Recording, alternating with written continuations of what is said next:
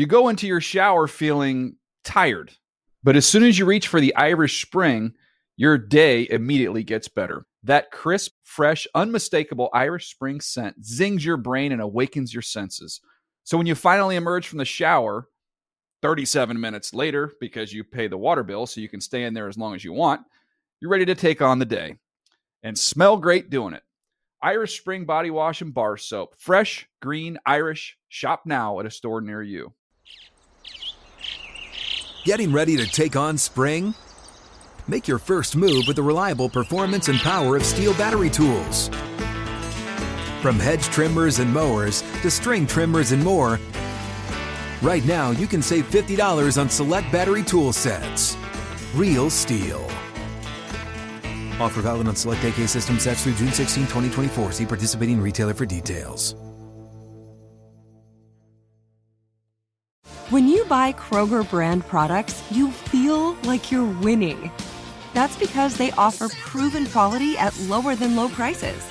In fact, we guarantee that you and your family will love how Kroger brand products taste, or you get your money back.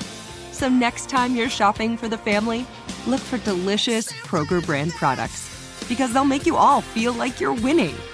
Shop now, in-store, or online. Kroger, fresh for everyone. The Around the NFL podcast has outperformed its rookie contract.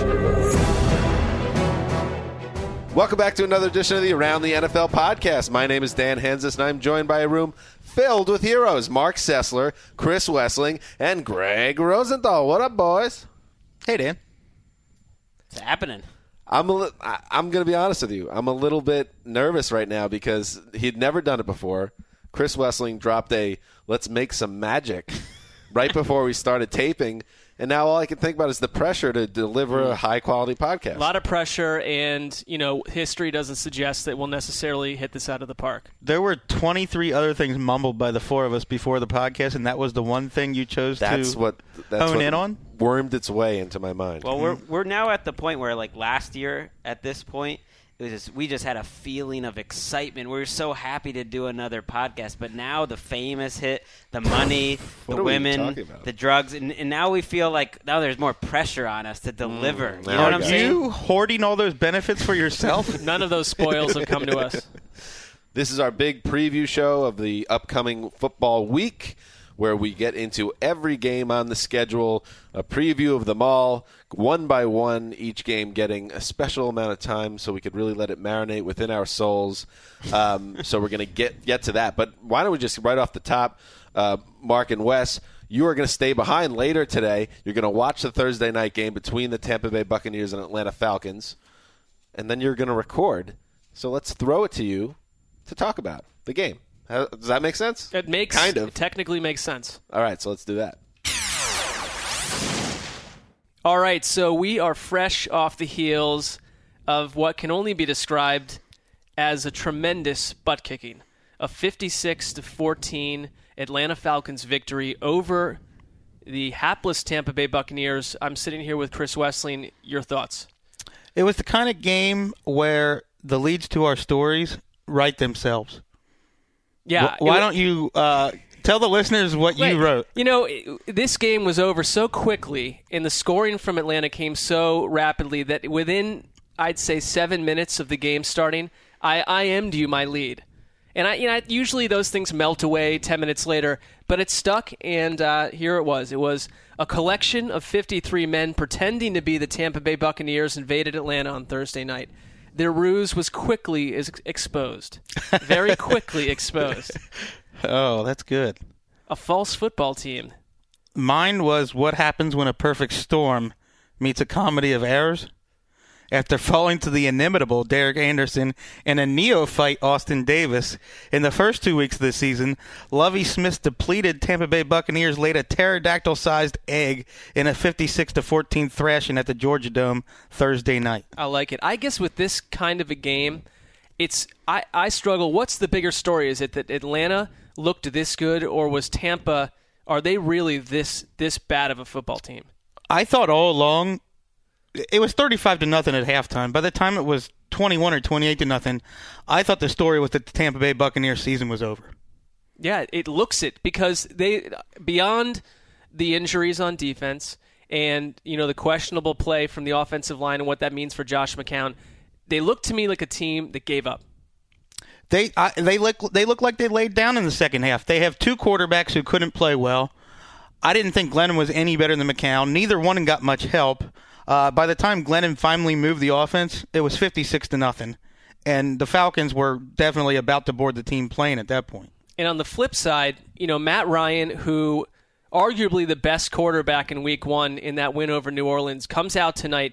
They pull him midway through the third quarter with this thing on ice. He's 21 for 24, sets a franchise record in a game for completion percentage, 3 touchdowns and a sky-high quarterback rating. But maybe even the bigger story was the continued dominance of Julio Jones. Yeah, he was the best player on the field by far, I thought. Hester had a great night. Matt Ryan had one of the best nights of his career. But it was Julio Jones making a lot of that happen. Yeah, I thought he was the best player. Matt Ryan now, 2 out of 3 weeks. I mean, he set a career high in yards in Week 1, one of the best games of his career. Tonight, he sets a career high in almost every percentage category you could have. So it tells me that this offense is going to continue to light it up all season long. Yeah, they have to be taken very seriously. And, credit to Atlanta for what they've done with Devin Hester, who, struggled to find a team for a while there after his career in Chicago. Tonight, a record-setting night for him. He breaks Deion Sanders' career record with his 20th career return touchdown. But, it's how they're using him all over the place. He made an excellent play on an early, what would have been potentially a pick six by Bucs safety Mark Barron. He stripped him of the ball, and then he ran for a touchdown on an end around later, which basically put the nail in the coffin. He had another 25-yard reception, and he had 2 long touchdowns that were nullified by penalties. To me, it was just that contrast of seeing Lovie Smith across the field. And when I used to write for Roto-World for fantasy football, every time the Bears talked about utilizing him as a receiver, I would say skepticism is advised because the Bears coaching staff could not creatively use him. And after 3 games in Atlanta, it's obvious that they can. And it just, to me, this speaks to the larger problem with this Buccaneers team. I don't know if Lovie Smith's the guy to lead them. And he couldn't creatively defend a guy that he knew so well. I don't know why, but Tampa kept kicking the ball to Hester over and over with this game completely out of the way. It seemed to me an odd coaching decision. After I watched the Week 2 game, the Bucs game this morning on Game Rewind, I had major issues with Lovie Smith's offensive philosophy. And tonight didn't make me feel any better about that. He's known for defense, and I came out of this game questioning his zone scheme where they don't press any receivers to the line of scrimmage, and you've got Julio Jones, Devin Hester, Harry Douglas running scot-free through the secondary all night long. Really troubling. All right, so 2 quick questions before we go for you, Chris. Number 1, are the Falcons a playoff team? I think you have to consider that they are definitely in the wild card hunt, and with the Saints at 0-2, I still feel like the Saints are the favorite in the division, but you can't rule out the Panthers or the Falcons for that division. Second question, Lovie Smith, obviously very early to take a look at where he's at in terms of his career with this team. Really troubling out of the gate, though. Do you feel like Tampa is in a reboot the machine mode in terms of where he's at? They're definitely a team that's building. They're not competing. And I think they have a lack of team speed. They have problems on the offensive line. They don't know who their quarterback is. And we have to point out that their best defensive player, Gerald McCoy, wasn't on the field. But they gave up 56 points in 3 quarters. That's not an NFL caliber defense. Not in the least. All right, we've got a ton of other games to cover, so let's get back down to the studio for that. Awesome. All right, gentlemen, thank you for that. Very good work. So let's now get into the rest of the games. We're going to preview each game, and I guess we'll start with something that we did last year. We got away from it last week, but we're going to bring it back. So we're going to start with each of us pick what is the game you most look forward to in Week 3. And we will start with the scientist, Chris Wessling, the mailman. What game jumps out at you? I like Steelers-Panthers. Ooh. Last year's team of ATL versus my nomination for this year's team of ATL. That is sexy. I think it's sexy. So tell us, what do you think about the game? Well, Carolina, to me, still has the best front 7 in the NFL. Even without Greg Hardy, Mario Addison filled in for him, had 2.5 sacks last week. They've got second-rounder Coney Ealy, who's getting playing time. And Kuechly and Davis are still playing as well as any 2 linebackers in the NFL. So that's pretty exciting. And then the Steelers' offense, to me, Le'Veon Bell, we talked about this on the last podcast. Greg wouldn't be surprised if at the end of the year he's a top 5 consensus running back. I wouldn't be surprised by that either. To me, he's one of the most fun players to watch right now. Marcus Wheaton, they were clearly trying to get him more involved last week, and they did so. Antonio Brown's fun to watch. I just think this is a really two fun teams to watch. We worried at all about the lack of production from the Steelers offense last week. I mean, they do have a lot of talent. Marcus Wheaton's look good, and then they only put up 6 points in Baltimore. Now you got to go face one of the best defenses in the league. They imploded. They moved the ball just fine early on. They had a couple of big fumbles, and they weren't the same offense once Antonio Brown had got knocked a little bit woozy. So to me, that was when they pretty much turned the game around, when Antonio Brown wasn't right. Sometimes those divisional AFC North tilts especially aren't indicative of what happens outside of the division. I wonder with the Panthers offense, who has not looked good running the ball at all this year, they're probably going to get back to Angelo Williams, whether they can move it on Pittsburgh, because Pittsburgh's defensive line has not been impressive. They're 30th in the NFL in rush defense right now. I think that with the Panthers a little bit misleading. A lot of it's their offensive line. Jonathan Stewart has broken more tackles than any running back except DeMarco Murray this year. And he probably has, 2.5 yards per carry to show for it? Right. He's breaking tackles. He just needs more holes. Well, I think the Steelers' defense, which we've talked up as faster, and they are, and they have more exciting players, but they've looked like a average unit at best so far. I would say Cleveland's offense pushed them around physically, and Baltimore did the same thing, and that's how the Panthers want to attack you too. I know watching like Ryan Shazier, both of his games, people are talking about how he's been out of position a lot, but there's nothing about him that doesn't suggest a guy who's going to be a fixture for that team for a really long time. He is so fast. And there's a reason why Kendrell Bell a long time ago was the last defensive rookie to start for Dick LeBeau. It takes a long time to learn his system, and that's why Stephon Tuitt hasn't really played much either. He's played about 10 snaps per game. I think both of those guys, as the year goes along, will contribute to a better run defense. Sessler might be the foremost expert on Ryan Shazier in the entire country right now because of his weekly Rookie Watch article that everyone should be reading. He's just focusing in on the rookies this year. You got a PhD in Shazier. Well, I'm assuming the guy to my right, Chris Wesleyan, has watched every snap of Shazier. I know, but you're typing in Shazier's name, just looking at him and all the rookie. I'm just saying people should read the Rookie Watch every week by Sessler.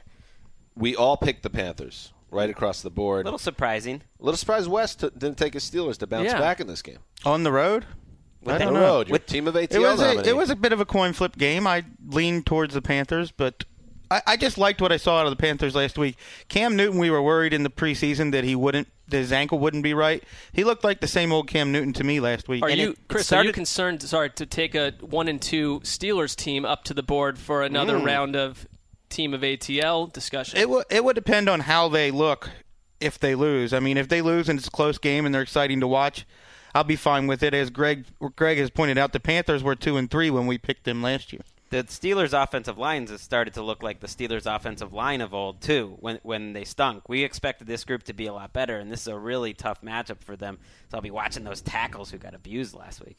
Mark Sessler, you highlighted the Cleveland Browns against the Baltimore Ravens as a game that you're most excited about. Obvious reasons with the Browns, I would think, but also you see this as a great AFC battle between two potential playoff teams. I think it's an interesting check mark I'll for carry the water.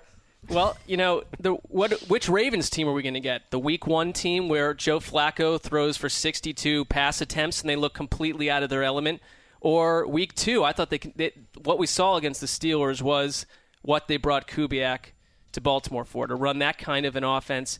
Flacco is 13 of 13 on pass attempts inside the hash marks and within 10 yards. That's a short passing game that's been successful.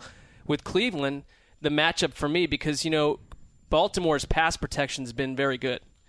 And what the Browns were able to do and what they tried to do last week against New Orleans was take away Brandon Cooks and Colston, take away the downfield passing at the expense of Jimmy Graham going off and even the running game going off to some degree. Now, how do you deal with the Ravens? Do you try to do the same thing with Steve Smith and Torrey Smith at the expense of Pitta and whatever run game they have? I don't know. I thought the Cleveland's defense versus in previous years, Flacco is 11-1 against the Browns. They've never really game planned to remove certain guys and succeeded at that. We saw Pettin do that last week with the Saints. That's what I want to see. Can they do that with Baltimore? Let's talk worst case scenario, Mark, and the Browns get wiped out, and it's a bad loss. Do you think it's possible that you start to hear Johnny Manziel talk for Week 4 if that's something that happens? Well, it's kind of like Wes just mentioned with the Steelers. It depends how they lose. Right. I'm saying if they get wiped out and look terrible on offense, can't move the ball. Yeah, I mean, the one thing about Hoyer, you can look at the nice comeback win, but a lot of his pass attempts were disturbing last week. He doesn't have a good deep ball. He seems out of chemistry in terms of anything that's beyond sort of an intermediate rollout bootleg type pass. I mean, their offense is limited from that angle. Question is, though, what is it that it's not Blake Bortles sitting on the bench with a big, strong arm. I'm not sure Manziel solves some of those issues in that offense. When I've seen the box scores, or at least how many points the Browns scored, when I've dialed up those Browns games, I've expected Hoyer to play a little better than he really has. He's played exactly like you would have expected going into the season. I don't think he's looked particularly good. No, he hasn't. I think he's kept the mistakes in terms of critical turnovers to a minimum. He's got something like 139 attempts without a pick. Some of them could have been dropped picks, especially in there's week no question. And that's going to come. He's going to make that critical mistake. Can they get beyond that with their ground game and the rest of the team? I was impressed with the atmosphere in Cleveland last week. Yeah. That stadium was rocking. Yeah, well, that's not been an issue in the past, in the deep past, when they were a good team. And I'm talking even in like the Ronald Reagan era. Even as far back, or as not so far back as last October, Hoyer's game where he got hurt, that crowd was into it that night. They just need something to cheer for. You realize there are probably grandfathers in Cleveland trying to explain to their grandsons what a winning atmosphere looks like. This is how we respond to something positive on the field. What about the revenge factor? Mike Pettin gave old Gary Kubiak a call early in the offseason. Hey, Gary.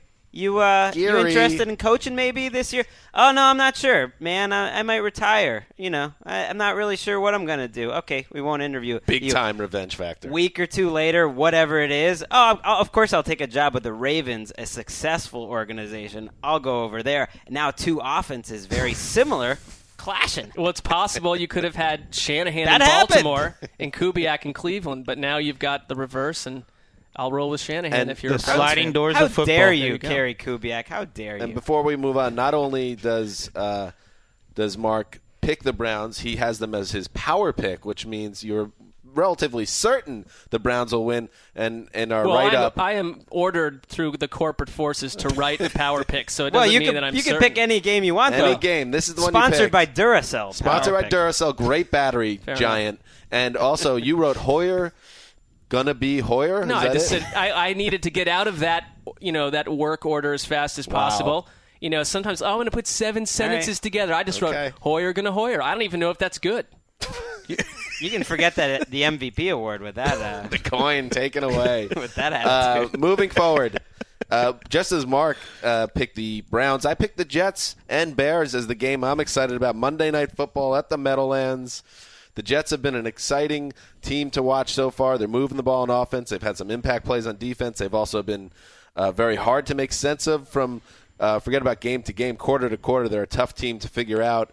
But there's some juice there, and you can get excited about them. The Bears coming off a really, I would assume, is an emotional win for that team on a Sunday night. Great comeback, getting Colin Kaepernick to really butcher that home opener at Levi Stadium. So the Bears are feeling good.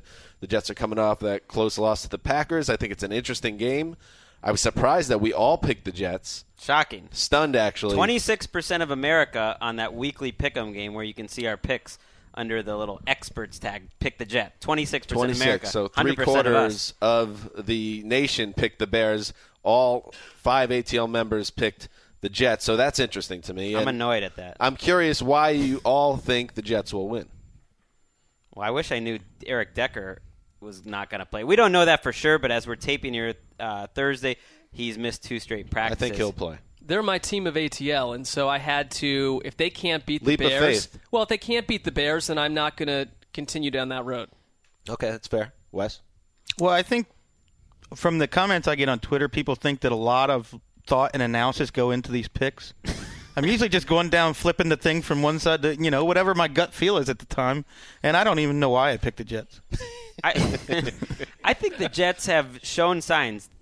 Geno Smith is really indicative of this whole team. For a quarter or a little time, you're just like, wow, this Jets team is really looking better on offense than they have at any point since Rex has been there.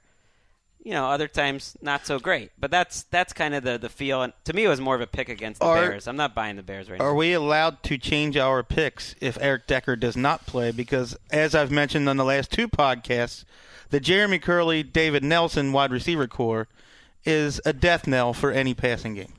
I think we should be allowed because that offense fell apart last week when he was on the sidelines. Decker was a big part of them jumping out to the 21-3 lead. They weren't the same when he was out, but they were kind of trending downward even when Decker was in there. He could have had an even bigger game. He had a nice game, Decker, a nice touchdown. He was wide open for what it would have been a 70-yard touchdown, and Geno Smith overthrew him. So they had a couple Decker's of those plays well in the preseason, too. Yeah. We talked about the Jets secondary so much all offseason. They've been very good. Well, I don't know about very good. I guess they got that's an exposed. exaggeration. And D. But Milner, this week is going to be tough is my point. We're not even sure D. Milner is going to start again this week. He's probably going to play. He's still got the ankle issue going on. He got burned by Jordy Nelson on an 80-yard touchdown in week 2. So we don't know if he's playing. We still don't know if he's good either. So there's all that stuff. But well, you're losing the number 1 cornerback in the NFL. According to the Milner household. According to D himself. I don't even know if his parents believe that. But anyway, so we all picked the Jets. It'll be interesting to see how they play on Monday night against Jay Cutler, who has historically performed well against the Jets. All right, moving forward to Greg Rosenthal, who took the obvious one. Just call him Mr. Obvious. Old Captain Obvious Rosenthal. Oh, yeah. Who would want to pick the Broncos and Seahawks, the 2 best teams in the NFL over the last 2 years combined? Rematch of the Super Bowl. That wasn't the greatest game ever, but these are not the same Broncos. I was going to say it might have been the worst game ever. Yeah, it was a terrible game. But I think this game's going to be a lot better. We all took the Seahawks, and that's the logical thing to do at home. But I think this is going to be a competitive game, and these aren't your same Broncos.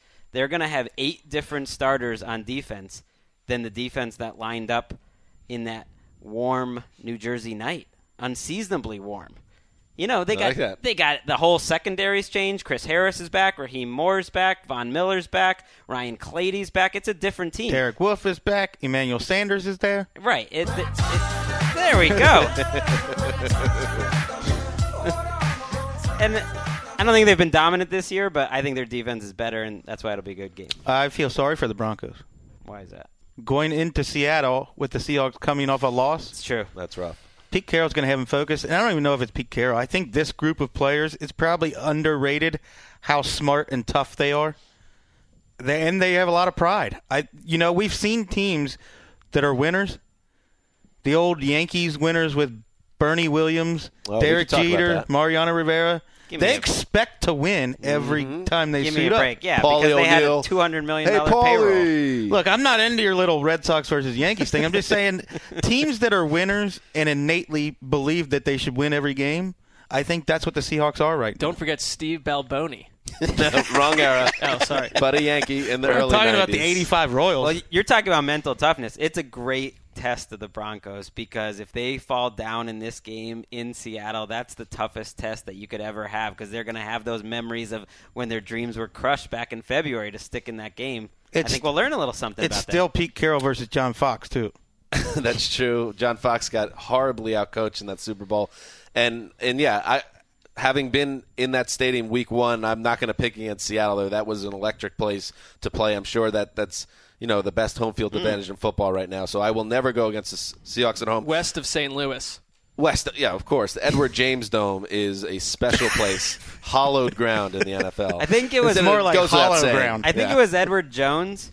And I could be wrong, but I think that company went out of business or something like that. I would think they would yes. lose the As a naming rights. child, wouldn't they? Right, they did. Well, it's no longer the stadium, I don't think. As a child, I had some sort of know it like is. low-level, like $15 to $20 saved in some Edward Jones account that was supposed to pave the way, and it did From not. your paper Look, route? I'm sorry, Edward, if you're out there. I completely made that up. It's still the name of the stadium. Ed Jones is listening to the podcast with a tear running down his cheek. Too tall? No, different Ed Jones. Or maybe it's the same The guy. Who investor. knows? Anyway, look, we move forward. Now it's time for the segment that we all love so much. Defend your hero. Defend your hero. Defend your hero. We will start with the great Chris Wessling, who got excited, and he said, I really think in this Redskins-Eagles game, one of those teams will win. according to my notes, I didn't mark which one you picked. Come on, what do you think is the Yeah, hero who do of you that, think of would that be? matchup? I'm thinking most likely the Redskins are your pick. Nicely deduced. Thank you very much. Nailed it. You want some reasons? Yeah, defend your I've hero, got- sir. Defend your hero. I've got 3 great reasons. All right. Go. Number 1, Nick Foles has held the offense hostage through 2 games. The entire first game he held him hostage. In the second game, they didn't move the ball until they put the ball in Darren Sproles' hands, and it was all screen passes. Foles has not played well. On the other hand, the Redskins' offense moves better with Kirk Cousins than the August, early September version of RG3. Kirk Cousins had no problem moving the ball on the Jaguars, who everyone believed were a frisky defense until that game. I didn't think they were, but... Anyway, third reason, Redskins defense. Number 1 in Football Outsiders DVOA right now. Part of that is because they've played the Jaguars and the Texans. Part of that is because Jason Hatcher is playing awesome. Keenan Robinson is a major upgrade on Fletcher at middle linebacker. They've got a lot of good things going on defense. They actually have a little speed on their defense this year. I like that Wessling has constructed a scenario where he bets against Chip Kelly 2 times in 6 days and goes 0-2. That's a fair point. Well, he got very unlucky the other day. I mean, that was a game the Colts really gave away. They should have won that. That's true. I like this. Wes showing some large stones with this choice. The Skins taking down the Eagles. I think the Redskins are a much better team than is conventionally believed. I'm starting to think that people just believe because it was against the Jaguars that a performance that dominance doesn't mean anything. But bad teams don't crush any NFL team like that. That was an eye-opening performance by Washington, and they played pretty well on defense the first game. You know, if it wasn't for the punt return block touchdown, that would have been 7-7 in the first week. Well, bad teams don't have 10 sacks in a game either. Right. So I'm interested. I don't think it's that crazy. I think it was a savvy pick. It feels like it's one of those early season games that you're, okay, all right, the NFC East is going to be a little different. The Eagles have been severely outplayed in 2 different halves of the first 2 games this year. Right. And that's why I'd still roll with Kelly and the Eagles because they can win when they're not at their best. You do figure they're going to play better. We don't know if Deshaun Jackson's even going to play in this game. They won't be coaching against Pep Hamilton this week. So that might be a problem for them. Yeah, they have Jim Haslett and Jay Gruden. Have fun with that. So anyway, yes, Wes was the only person to pick the Redskins, and he has defended his hero. And now, as I look a little closer, I see that Chris Wessling has 2 hero picks. Defend your hero! Get excited, America, because Chris Wessling believes that the Buffalo Bills are going to protect their home turf against the Chargers, a Team of ATL nominee, and win it. And Chris Wessling, tell us why. Defend your hero. I think if any of you guys had watched the Bills game on Game Rewind, you'd be taking them too. The Chargers were impressive in beating the Seahawks. I thought the Bills were even more impressive in basically tearing apart the Dolphins. Their defense, I was skeptical. I thought Patton was so good with them last year. I thought Kiko Alonso was great. Jarvis Bird was great. I thought they're going to miss all those guys. This defense can harass the quarterback. They don't miss any tackles. And they're sticky in coverage. They're always getting their hands on the ball in coverage. Corey Graham had a great game. Nickel Roby, Searcy, they were all flying. Aaron Williams, they were flying around the ball. They're a different team at home. That stadium was probably a little bit more electric than Cleveland's, which also was. I like everything about the Bills at home right now. It reminds me a little bit of when they were 2-0 a couple of years ago and had a big Week 3 game. No one thought they were going to win, and they took out the Patriots with Ryan Fitzpatrick to go 3-0. A start that no one remembers because it didn't go anywhere, and that's what happened. Buffalo's had some of these quick starts over the last few years. Not that it has anything to do with this team. Here's the thing that's a little interesting to me. They beat Jay Cutler in Week 1, and Jay Cutler, you can never figure that guy out. Beat Ryan Tannehill in Week 2. Ryan Tannehill's another guy that's tough to figure out at this stage. Philip Rivers, he's probably going to give you a good effort. He's going to make some plays. They're coming off a great win over the best team in the league. That's a much taller task, and I think it's going to go back. E.J. Manuel is going to have to make some plays. The defense, I don't think, is going to win this alone.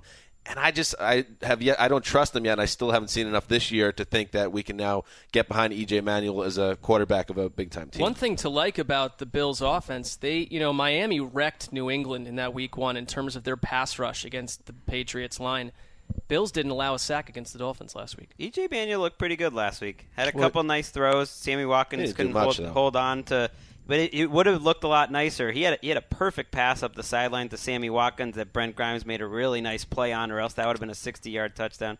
There's another one, too. Watkins was running wide open across the middle of the field right in front of the end zone, and E.J. Manuel missed him by about 6 inches. Yep, slant route. Sammy Watkins could have had 10 for 180 or 190 and 3 touchdowns instead of what he had 8, 117, and 1. Well, the bomb was I thought that was more on Watkins. I thought it was Brent Grimes made a nice play. Yeah, I mean, it was that wasn't E.J. Manuel's fault, though. No. That was a very good throw. But the slant route. So do we? But that's what he can't. Does that coaching staff deserve some credit for using E.J. Manuel the right way? Absolutely. That's what they're doing. They're coaching him up. They've completely turned around their preseason. Remember how we were talking about? And now they're one of the hottest teams. They're a team that, for what it's worth, the statistical analysis crew likes a lot. The Football Outsider says them as number 3 right now so far in the NFL. And 538, who does these little rankings, now projects them to have 9 wins on the season. I do think that having Manuel will catch up to them eventually. But I don't think you can keep building your offense on play action and not attack teams down the field and not ever go no huddle. I feel like you can they're hiding him now, which is what the 49ers used to do with Alex Smith a little bit. I don't know if Manuel's Alex Smith. I might have to assign myself this game. I mean, this is good because I think the Chargers' defense is a lot more watchable than it used to be, too. I think Melvin Ingram's playing well. Dwight Freeney's playing really well for them. They're better this year than they were a year ago, too. For the people at home, we each watch games on Sundays, and Greg has supreme power deciding who watches what. And you get to watch your precious little Browns every week. You get the Jets, and then we have a little draft pick sometimes, or not.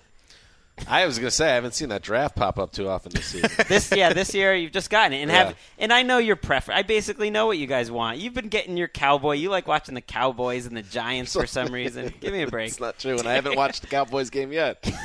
But put me on the Cowboys. I'd love to see Tony Romo. So see how he's looking. This week you got him. Finally, one more hero pick. The 49ers coming off that very bad loss on Sunday night.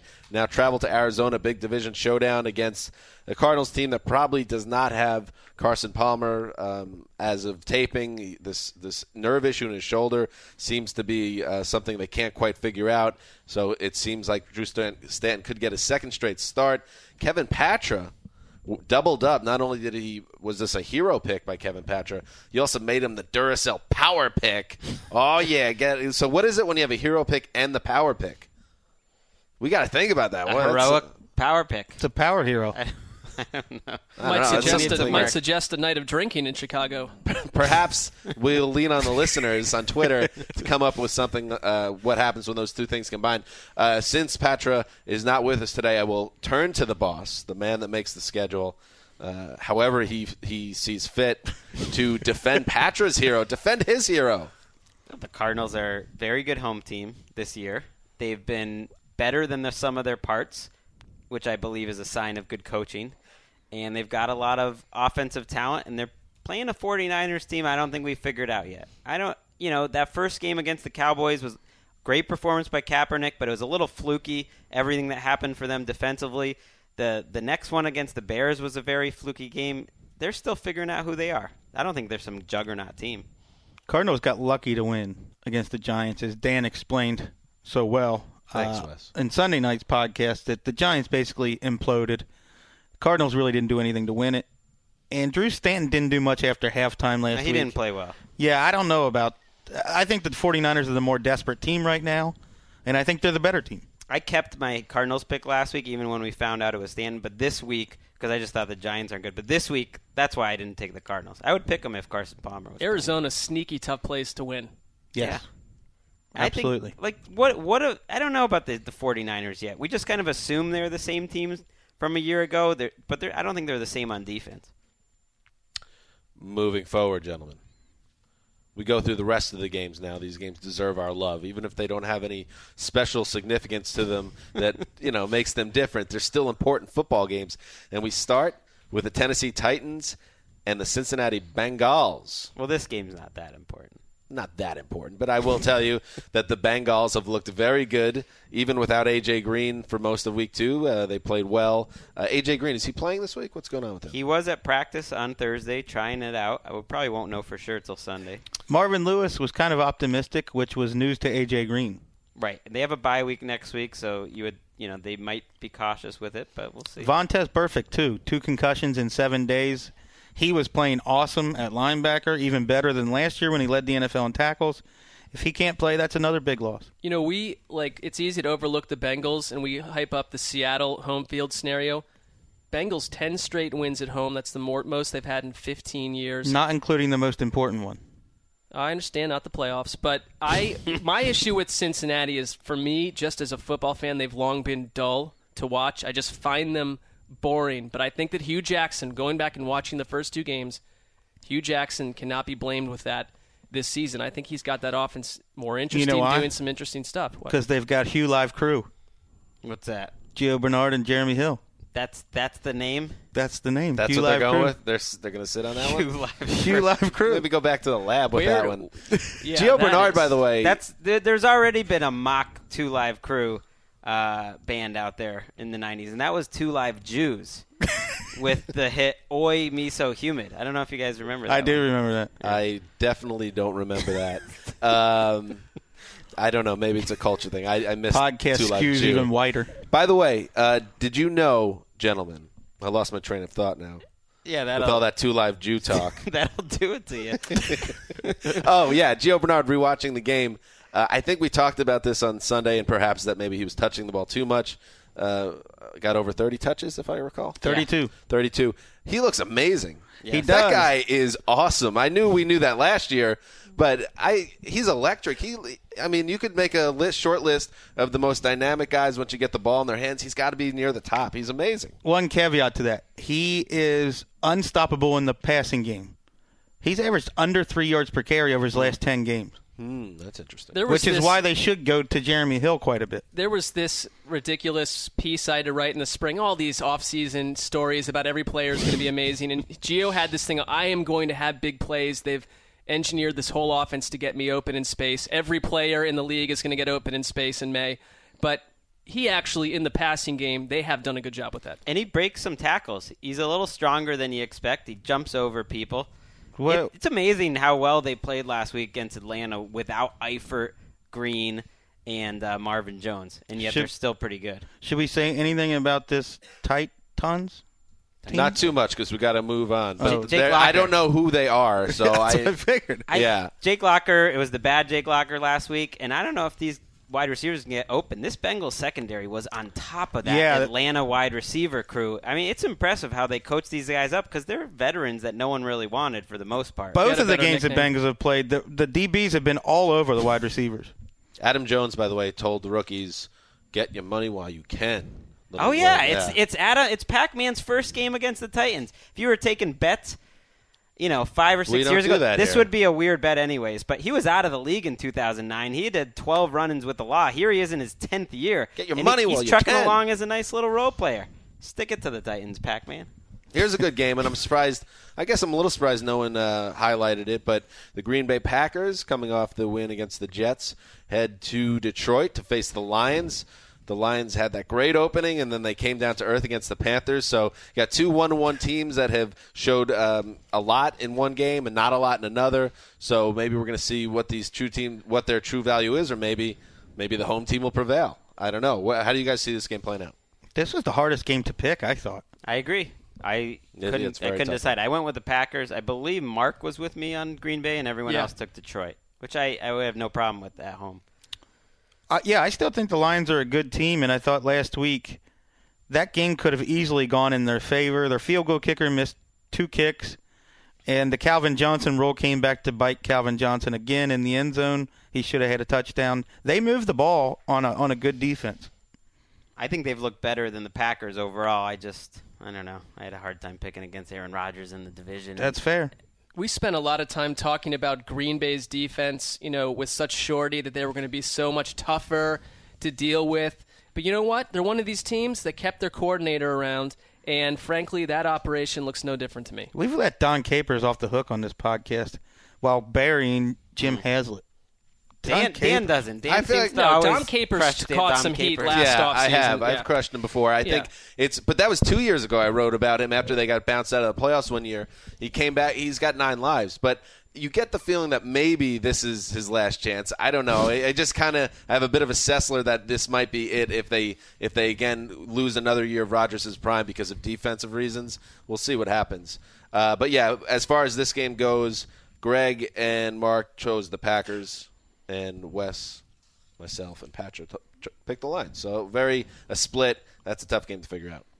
They have talent on their defense. It just doesn't seem like it's coming out. Clay Matthews has been quiet. Peppers played well last week. It wasn't tough for me to figure out. Mike Daniels, our making the leap candidate, had a great game last week. Yeah, did we have 2 Packers as a making the leap? Dayton Jones and Mike Daniels But were Daniels kind of a was one of them. package I deal. always confused Mike Neal and Mike Daniels. But Daniels is a much better player. Yes. 2 0-2 teams face off in Jacksonville. The Colts coming off a very bad loss at home on Monday night to the Eagles. Now go to Jacksonville, and you start 0-3 in the NFL, and you're basically done. The numbers will back that up. You still have a shot, obviously, but once you get in that deep, it's very hard to climb your way out. So both these teams need to win. The Jaguars have looked terrible through 2 games, so I don't think there's any reason why we should think they're going to hold serve. But the Colts haven't been so great either, so I think it's maybe a closer game than some people think, but I think the Colts take this. What happens when a team without a pass rusher squares off against a team without an offensive line? The world just implodes on itself. Angels Black cry. hole territory. Earth vacuum. Vacuum in our conversation with this game. Well, by the way, no one's excited. Andrew Luck had never lost back-to-back games in his career before Monday. There's no way he loses 3 games in a row. Even if he has to carry this team on his back, I think he gets the job done. Well, I think if you're Jacksonville, you still have to look at this, obviously, as a year where you're developing the whole program. For the Colts, though, and just because of the division they're in, assumed to be soaring towards the playoffs with an incomplete roster just based on Andrew Luck. An 0-3 team hasn't made the playoffs since the Bills in 1998.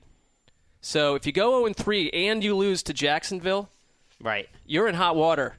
Yeah, their 2 first games haven't been that alarming, to be honest. In Denver, they played pretty well in the second half. It's a close game. They should have won the Eagles game against a good team. The lack of the pass rush and just the lack of anything exciting defensively, I think is going to be a problem, but not this week. It's interesting how 2 plays can change a narrative. Trent Richardson was having his best game as a Colt until he fumbled and then couldn't pick up a first down late in the game. Right, but that's what Pep Hamilton said, too, that this was Richardson's coming off one of his best games as a Colt, and we want to ride that. So one of his best games as a Colt, he had 70 yards and 2 fumbles. Yeah, in New England, you get benched for that. Yeah. Yeah, it was. I mean, he had some nice runs up the middle, but he's clearly not. He's not no a Ahmad great player. Bradshaw. This is the 1-year anniversary, by the way, of Trent Richardson being traded to the Colts. One of the great trades in Browns history, Mark. Well, and let's remember when these things happen, how that was viewed for the first couple months. That Cleveland is a fiery, gigantic dumpster fire that doesn't know how to run a football team. And how did team. the organization reward their front office for that trade? Well, they sent them packing. We were mixed on it. For the record, we were saying it was a good move. I thought that the Colts made a great move when they traded for him, and I couldn't have been more wrong. Yeah, that was definitely the majority viewpoint on it. Moving forward, the Patriots, who clearly there's something involved with the schedule makers and the Patriots in bed together. Just coming off a Vikings game where they got determined by a formula made years in advance. Very salacious. Figured out by Bill Belichick. It's a piece of paper on the back of a domino. After going up to Minnesota to face Matt Castle and the Adrian Peterson-less Vikings, now they get to come home and play who? The Raiders. Oh, who are we going to pick in this one? Who did your team open the season against? Whatever. Different. Well, I know a lot of people are predicting a Raiders upset here and saying it's going to be a really difficult game. A lot of people. Bill Belichick struggles against rookies and guys like Derek Carr. But I go the other way. Weird. I think the Patriots are going to win this convincingly.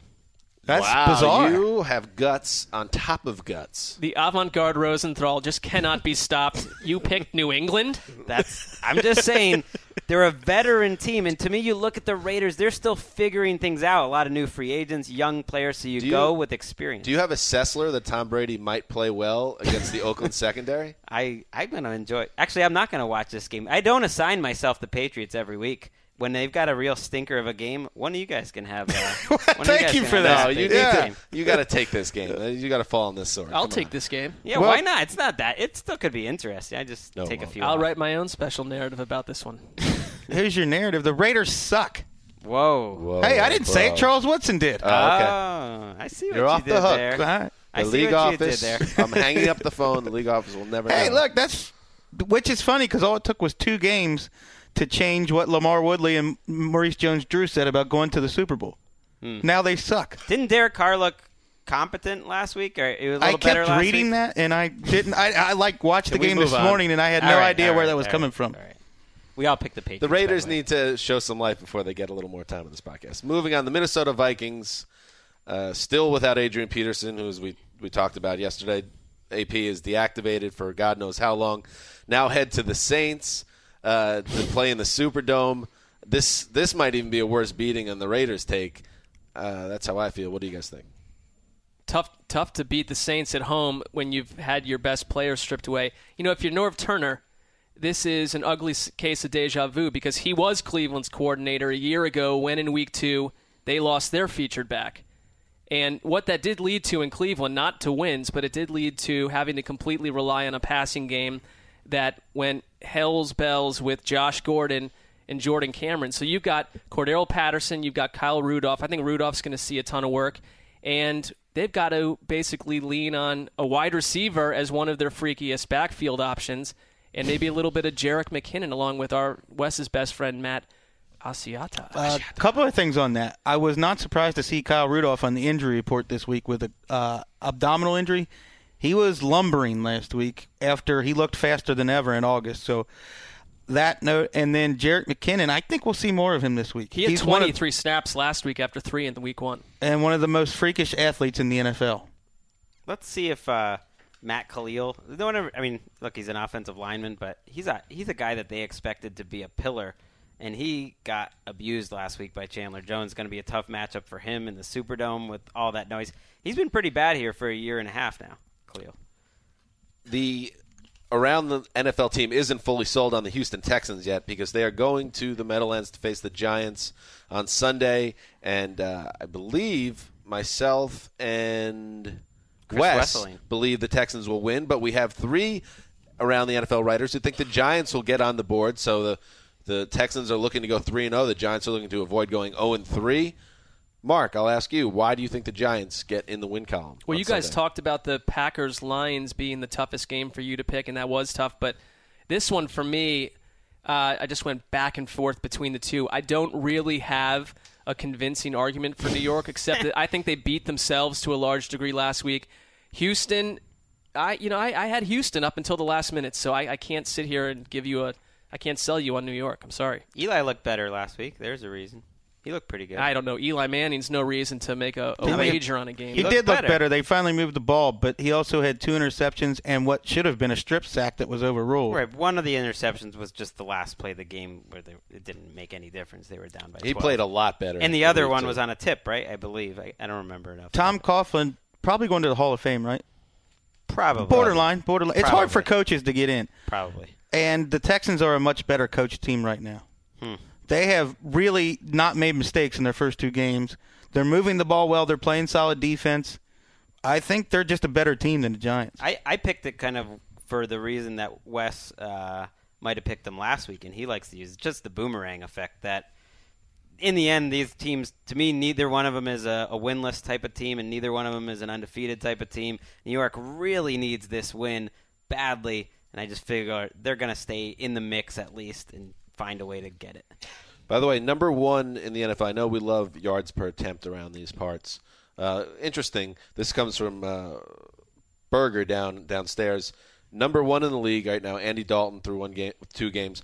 Ryan Fitzpatrick, number 2 in yards per attempt so far. So I asked Jason Pierre-Paul what he was scared of when it came to the Houston Texans. Yes. 1-word response. Nothing. You know, JPP's got to pipe down listen, until he's I like that JPP again. confidence. He played well last week. I like that confidence. One note on your little Berger stat. Yes. Let that be a lesson to you about taking too much out of the first 2 weeks of the season. Right. Has Michael Berger gone Madonna on us? Is he just Berger at this point?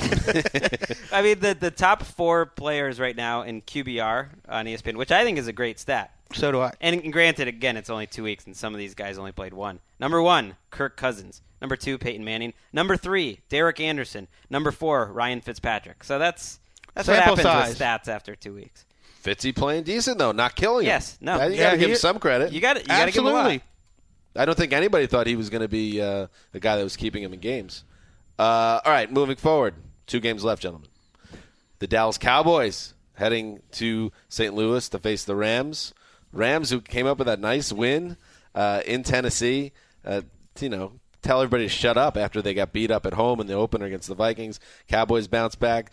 Tony Romo, we talked about on Wednesday's podcast, maybe hasn't looked himself so far and excused himself from practice on Wednesday with some back stiffness. So it'll be very interesting. That's, to me, what I'm really interested seeing how Romo looks, and that's why I'm personally requesting to watch this game on Sunday. Thanks, buddy. And Austin Davis, fireworks show. Yeah, indoors. Get ready for Austin Davis. So we all picked the Cowboys, and Wes, you made this your Duracell Great Battery Giant power pick.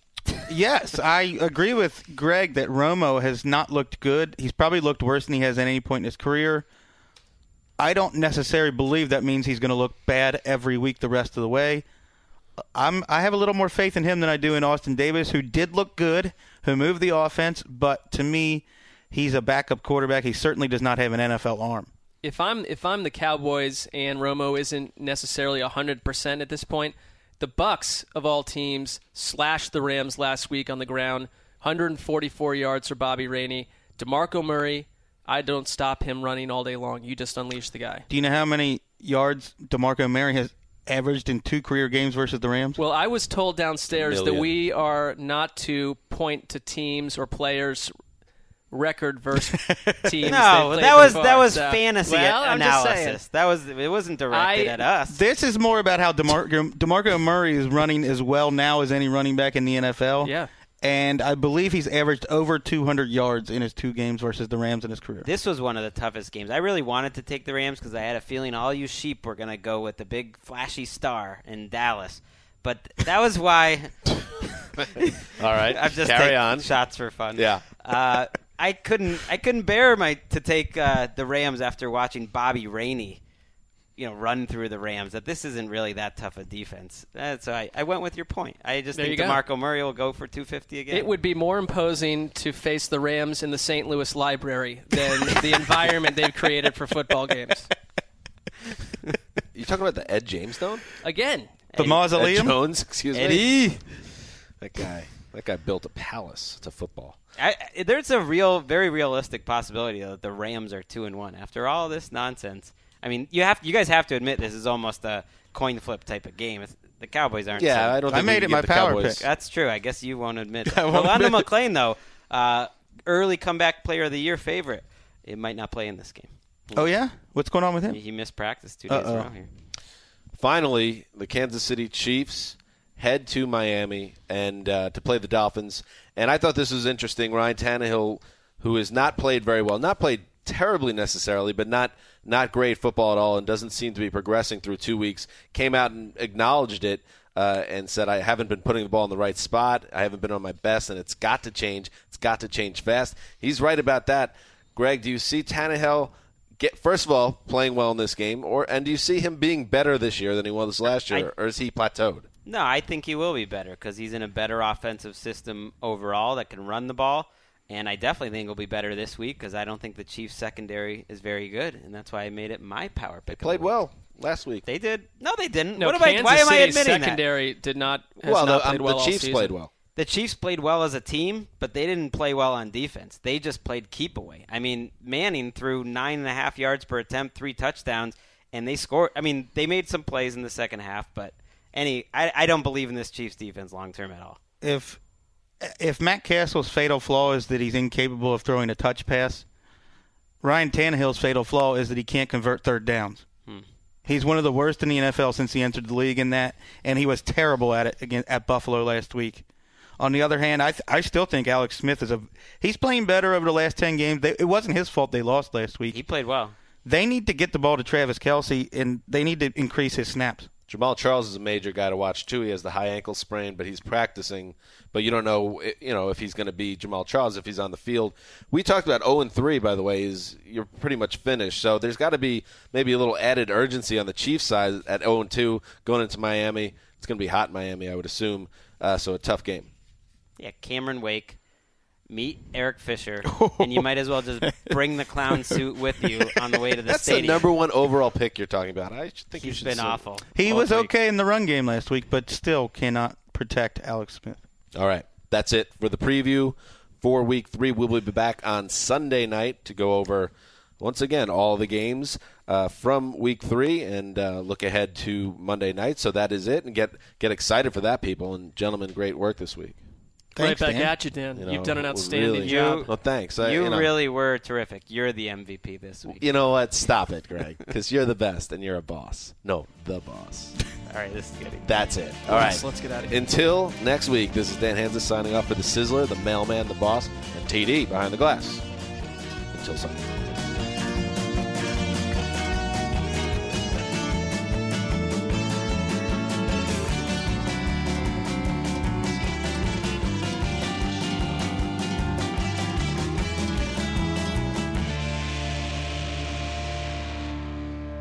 You go into your shower feeling tired, but as soon as you reach for the Irish Spring, your day immediately gets better. That crisp, fresh, unmistakable Irish Spring scent zings your brain and awakens your senses.